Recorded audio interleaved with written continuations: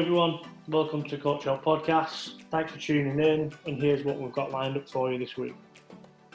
So we separate them, and then there was about a split second where Jelko waited for me to jump in to take control of the situation, and I just hesitated and I didn't. So after that split second, he took control of the situation and started, called all the players over, sat them all down, told them how that's, not acceptable whatsoever.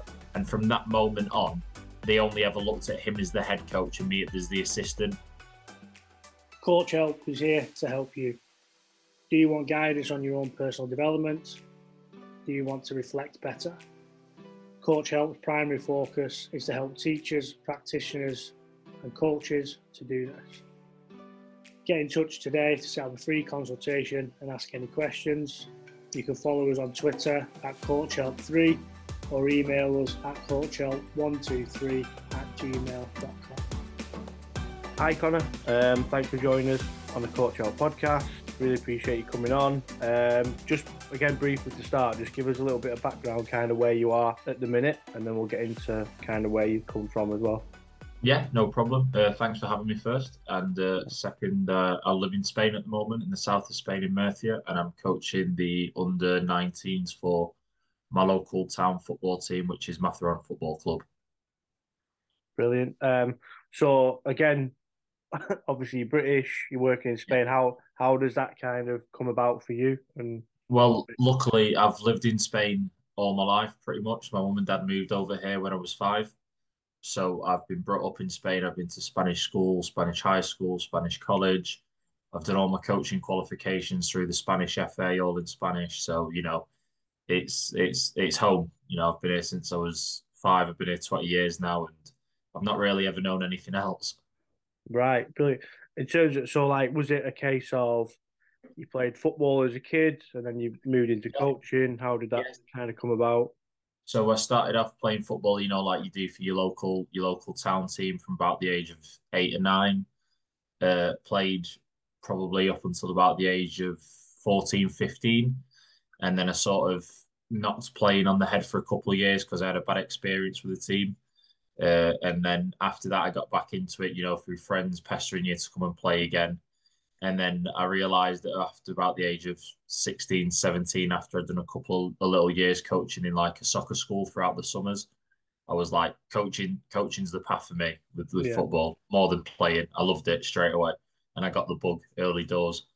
And then it was just focusing on getting my qualifications and then trying to get it going as quick as possible, really. So how early was it, and kind of what was your route around qualifications and getting that kind of stuff done? Yes. So my very, very first job as a coach was when I was 15, and a former manager of mine that I played for, in the summers he had like a soccer school, which as a kid I used to play in as a kid, and then his work got so busy he couldn't keep running the soccer school, so he gave me a phone call and said, Connor, he said, he said, when you was in the soccer school, you was always good with the younger kids, helping them out and stuff, and he said, would you like to have a go at running the soccer school for me this summer? And I said yeah. I said no problem. Like I really enjoyed it.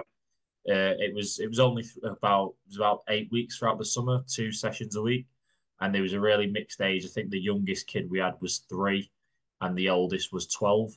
So it was a really good challenge early on to make sure that your sessions, they were fun for everyone, and you had to make sure they were not too hard for the 3-4-year-old. It was like the first time he's ever been to football, but then still make it challenging for the 11-year-olds who have been playing for a couple of years and wanted to get a bit of extra practice in the summer when the clubs weren't playing.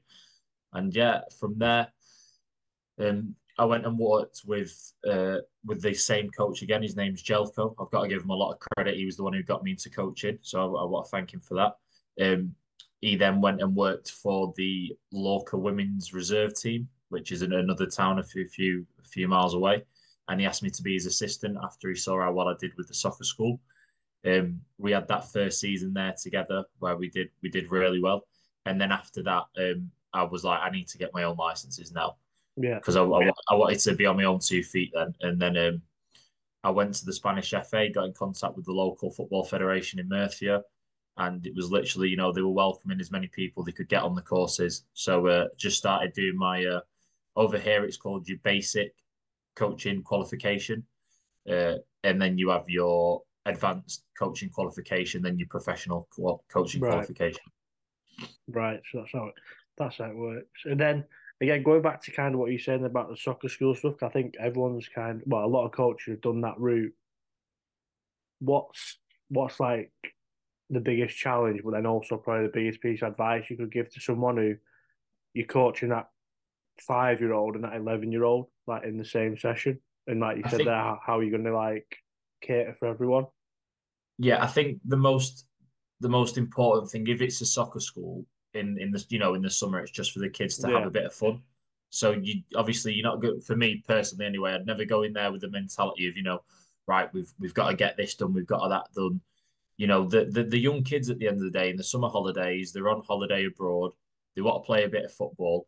Just the way I did it was just a few passing drills. Obviously, put the older kids to one side, the younger ones to one side. Sort of match them on age a little bit, and then just give them little corrections and make sure they're doing things the right way. Nothing too intense, just little corrections, and then just make sure they have fun. And then it always seemed to work. Yeah. And then like probably going on from that, so in your kind of early days as a coach, is there any kind of real lesson you learned, or maybe like a mistake you made where you thought, Oh this is yeah, kind of yeah, yeah. There was a massive one, and I knew it within about 3 seconds after it happened. So I was after we did the local women's team, we got asked to go and coach the under 19s boys team for another football team in the port of Matheron, which is about 20 minutes from me. And we got the job through Jelko because he'd been a coach for 20 years and I'd done one season. yeah, But with his work commitments, the idea was I was going to be the head coach and he was going to be my support system because he has to travel a lot for work. So he wasn't going to be there the whole time to be able to run it all the time. So the idea was I'd be the head coach and I had 20 years experience behind me. He was going to help me guide me through my first season of football.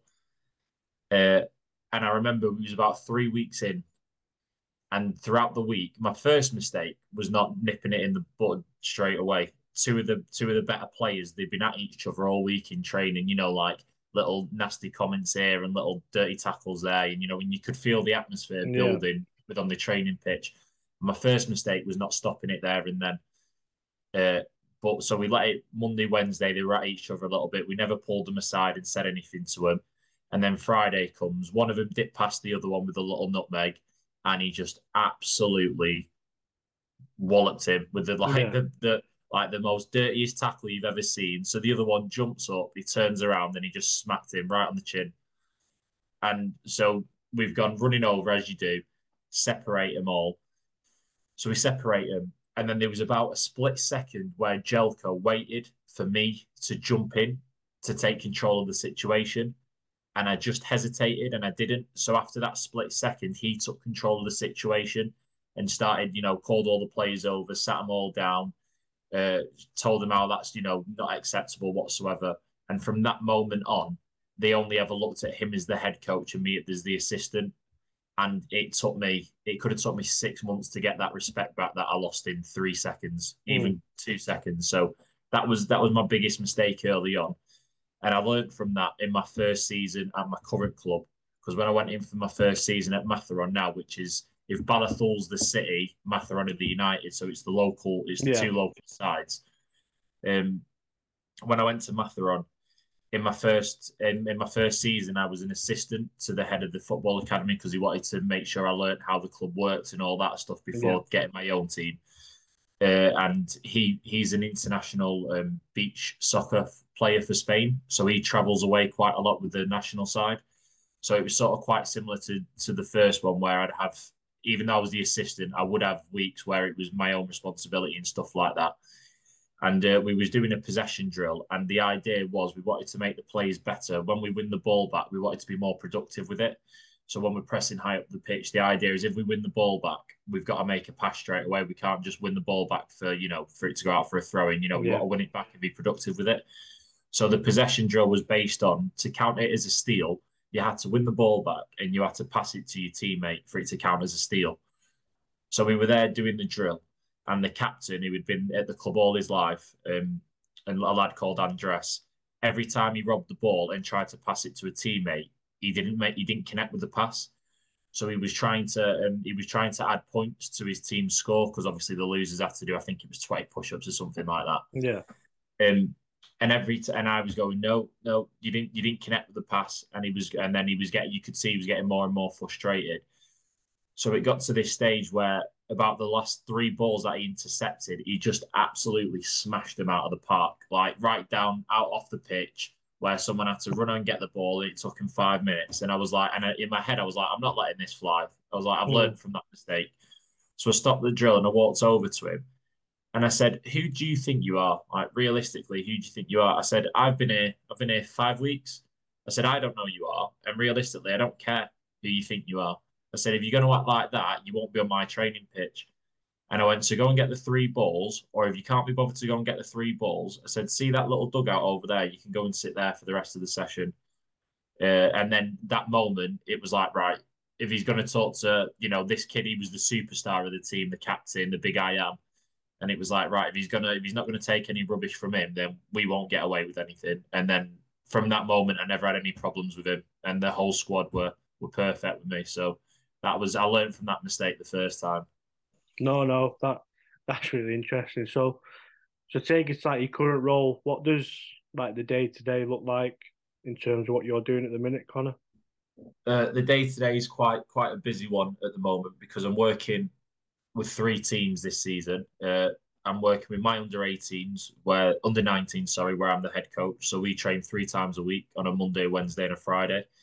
I'm the assistant to the men's reserves teams who train directly after my team on a Monday, Wednesday, and Friday. So on those 3 days, I'll get to the training pitch for about 6 o'clock.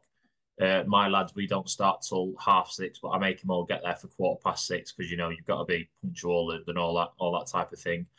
Um, and then from there we go into the later ones. So on a Monday, Wednesday, Friday, I'll be there for about 5 hours at the football pitch, double sessions back to back.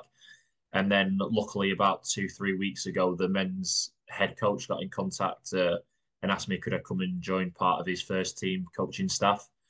So now on a Tuesday and a Thursday as well, I've started to go and help them out. So it's football 5 days a week.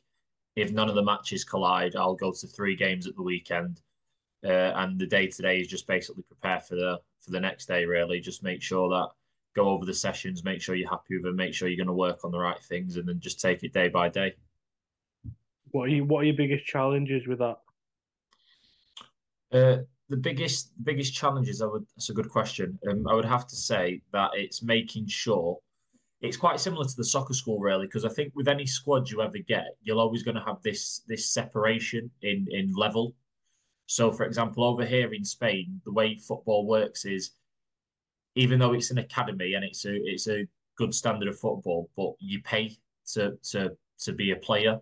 So, like the boys over here, the Yeah, parents pay €400 a year for the kids to play. So that can bring its own biggest headaches because obviously parents expect the kids to play X amount of time because they've paid €400, and the club expect every player to get game time. But when you get to sort of an under 19s age category, it's slightly bit more competitive than it is at your under 10s or a younger level. But the biggest challenge is making sure that all you players throughout the training sessions that they're on their own individual growth path, and that the training sessions are challenging for your least talented player to your most. So it's quite funny how that problem always seems to swing around no matter what way you or what position you find yourself in. yeah. So you mentioned this like individual growth path. What does that look like for players? Is it something you have documented for players, or It's not something we have documented at the moment, because unfortunately at my club, not all of the coaches think the same way. So, for example, you've got a few coaches that are very, very old school, like, without talking bad about anyone else. I've seen a couple of sessions from the under 19s A team, and I've seen about 10 of his sessions, and I think the same session 9 times out of the 10 was the exact same session. Very still, very, not challenging the players a lot. So you just make sure I never try to, I know it's going to sound a bit silly, but I try to make sure I'm not repeating drills all the time. So always just slightly different elements just to make sure the players are finding it challenging and make sure that they can grow. But what I tried to do when I got back from I got invited to go to the PSV training ground by a coach there. And there was like an open day where the coaches invited people and other people got invited over and we went over there and it was like just an absolutely eye opener to how a top academy does things. And the one thing you really took away from that course, that the most important thing is the individual. It's making sure you prepare those players to get to their elite. Obviously at PSV, the elite's very different to a sixth tier team in Matheron. The PSV elite is, you make it to the PSV first team. Our elite is you either make it to the Matheron first team, which is a semi-pro, or one of the big other academies, professional teams in the region come in and take you. That's our elite. So it really just like drilled into me to make sure that I'm giving the players the best opportunity available to either make it to the first team or get taken by one of these other top academies. Oh, that's interesting. So, like, what you kind of got into there, like things you're doing differently at the minute. What are they, or kind of what changes are you trying to make to your environment? So the first thing that I realised that I had to change when I got to the squad was the culture of the squad. And some people might think that's a little bit silly for an under-19s, but I think culture's the most important thing in any age group. Whether it's your under sevens to your men's first team, if the culture's not right, the players won't respond, in my opinion. You've got to make sure that the players won't feel comfortable in every scenario.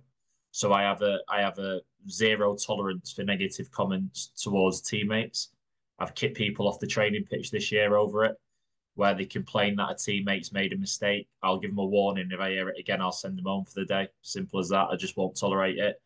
Because as a player, when you've made a mistake, the last thing you want is one of your teammates in your ear like that. And I also think if you allow that on the training pitch, you'll get it on match days, and you definitely don't want it in match days. So I think that was the first biggest change, and it was a bit of a shock to the system for him because the first two sessions there was about 10 players that all got sent to the sidelines for about 15 minutes to realise what they'd done. And then the other biggest change is I'm trying to really make sure that the players understand what's in front of them. So we play with a 4-3-3 with a number 6 with a holding midfielder. And what I've tried to make sure the players understand is depending on how we're going to be pressed by the opposition on match days, because we're at the level where we can't do any we can't prepare for the rival because there's no footage, so you can't plan ahead. So it's literally turn up on match day. Well, we've just finished the first leg of the season, so after every game, I sat down and I wrote a match report out. So when it comes to the second leg, I've got a bit more information on teams. But before that, it was literally get to the match day, and right, they're pressing with a 3 and a number 10. How are we gonna combat that? The players know if they're pressing with 4 men, the space is going to be with the holding midfielder, unless he's man marked. If he's man marked, then the 2 number 8s, one of them needs to drop to receive.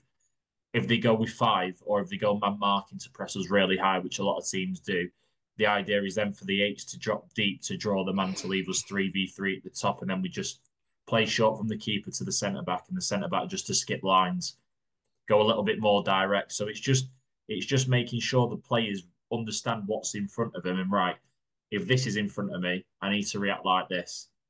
If that's in front of me, we've got to do this. And it's just giving the players a bit more of a tactical understanding. Yeah. And what have we found as like the success stories of that, or anything else you've like implemented this year? I think probably the biggest success story is actually an English lad from my team this year. An English lad who last year he was on the bench pretty much the whole season, and then he's been working really well this year, and he's already been called up for the under-19s A team, and then he's been called up for the men's reserve team a couple of times as well. And 5 or 6 of the players of mine have been called up for the under-19s A team. So they're obviously improving to get called up because the under-19s A team is 2 divisions above the B team. So it's quite a big step in the same age group. And when the players have been going with the A team, the manager's been saying that he's been very happy with them and that they're performing well. So, it just makes me happier for them, because that's my goal, is to make sure that next season, if I'm there or not, that they've improved and they're ready to take the next step in their paths. Yeah. It kind of just, again, some good stuff there, Connor. Just going through towards the future, what's the biggest area you think you need to to yourself as a coach or in your leadership role? That's a good question. I think I was thinking about this when you sent me the questions through yesterday, and this was the one that really stumped me, and I was sat there a good, like 20 minutes trying to think of a clever answer and a good answer. But I believe in honesty, and for me, the biggest improvement I need to make, what I've noticed so far this season, is my side. We've had a few Tonkins this year. We've been beat 8-0, 11-1, and 8-1. So, they're big defeats, and they hurt as a coach. Uh, and I've noticed in those games, especially when it gets to sort of the higher scoreline. So like as soon as it got to like sort of a 6 or a 5 or 6, as a coach on the sideline, I sort of gave up, Yeah. which is it's just not acceptable, and I understand that. Because as soon as you give up on the touchline, on the pitch, it's good night Vienna. They've definitely given up times 10. So I think I was thinking about it yesterday, and what I think I'd do in the future is, okay, we're getting beat 5-6, whatever. Let's try something different. Let's go to a back three, or any ideas you could have floating around your head that you've been thinking about doing, because we got beat 8-1 last weekend and we only went in 1-0 down at half time. But before the game, we were playing fourth from top away, and they were the top scorers in the league. And I said to myself before the game, I was really close to changing from a back four to a sort of a back five. Yeah. And my gut was telling me it's the right decision, but we hadn't. It was just something that I thought about that morning when I woke up. But in my head, I was like, no, you start arguing with yourself, don't you? No, we've not really trained it. It's a big change on a big away day. It's better to stick to your system. The players know it, they understand it. And in hindsight, it was the wrong decision. I should have gone with my gut instinct to change to a back five. So I would say the biggest thing I need to change is, if we are on the other side of a big beat throughout the game, is put players in different positions, challenge them within the game. If you've got a centre half who's really good and he's performing well, even though the team might not be, for his development, it might be really good for him to play half an hour as a holding midfielder. If you've got a fullback who's really good going forward and you're getting beat 5-1, if you can put him on the left wing for half an hour, let him have a go at left wing for half an hour. You might discover you've got a hidden weapon there who could change a game for you on another day. So I think that's the biggest thing I've learned this season, definitely. No, that's interesting. So then from that kind, if you went back to your early coaching days, I know you've mentioned a couple of things around dealing with issues in the team. What advice would you give yourself now if you were starting out again? It'd definitely be go with your gut. Like, I know it's cliche, but it really is important. As coaches, everyone knows you get that feeling sometimes. And if you get that feeling, like I said earlier, I knew when those two lads started kicking off, I had that split second where I should have intervened and I should have taken control of the situation. And I knew straight away I had to do it, and I didn't. So, and I learned from that, and it cost me that. And then, so yeah, it's definitely, I know it's cliche, but you've got to go with your gut. If you get that feeling in your stomach, you've got to do something. Just back yourself. And if it goes wrong, at least you went with your gut and you don't have that resentment over it. Yeah. And again, not so much. Again, it doesn't have to be at your club, but again, from what you've seen, obviously you've been to PSV and had a little bit of a look around and stuff, and observed that. What's the one thing you change in academy and football systems if you could, and why? Um, I think for me, I mean, it's something that I spot more within my own club, and I think it might be something to do with the Spanish mentality. Um, the biggest thing for me is the way coaches talk to players. I think over here, the Spanish, it's a very old school mentality of, like, you're getting the hairdryer treatment every other 10 minutes. The coaches are shouting. Some of the language they use is just awful. And for me, if I was a 16-year-old and I had a coach shouting and swearing at me, I probably wouldn't react in the best way. Yeah. Just talk to the players like with respect, how you'd expect them to talk to you. Because the way I look at it, like I said to you, we've received 3 really bad defeats. In those 3 games, we've conceded more goals than the other 14 put together. So we've had 3 really bad days at the office. And it was only this week where I raised my voice to the squad for the first time. But when I raised my voice, it meant something because I'd not done it since I'd had him since August, and it was the first time I'd had to, really get firm with them. So if you shout at them all the time, they just think they just get used to it. So when you do have to really tell them off or get a point across, when you do raise your voice, they wake up and they think, oh wow, he's not happy here. And I think it gets a bit of a better response. So I think just talk to your players like you want to be spoke to yourself. Don't talk down to them. Don't be disrespectful to them. Just treat them like kids because they are at the end of the day. Yeah, no, it's a really good way of putting it. And kind of just lastly, where do you think that comes from in where you're working and in that country? That kind of Um, mentality from coaches. I think I think it's I think it's definitely sort of you get it more in the smaller towns. Yeah, Uh, like you don't necessarily like if you went to the city centre, the clubs around there, especially the top academies, you don't really get it at the top academies because they don't tolerate it. But in the smaller towns where they can get away with murder, they do. And I mean, sometimes I've heard coaches speak to players in certain ways, and I think, you know what, if that was my son, I'd be saying to you, listen, mate, I understand you're doing a job, but don't talk to my son like that. He's only a kid. I mean, and I'm not talking about under 19s where they're on the verge of adulthood. I'm talking about under 11s where you can see players are tearing up on the side of the pitch, and you just think it's just the worst thing for me in the world. Just an adult screaming at a kid over football. Like you'll never achieve anything like that. Just drop to his level and just have a chat with him because that's all he wants. He don't want some big bloke or woman or whoever screaming at him. Just talk to him with a bit of decency how you'd want your kids to be spoken to. nah, it's a good way to end. Connor, brilliant. Really appreciate it. Cheers, mate. And thanks for your time. No problem. Cheers, Lewis.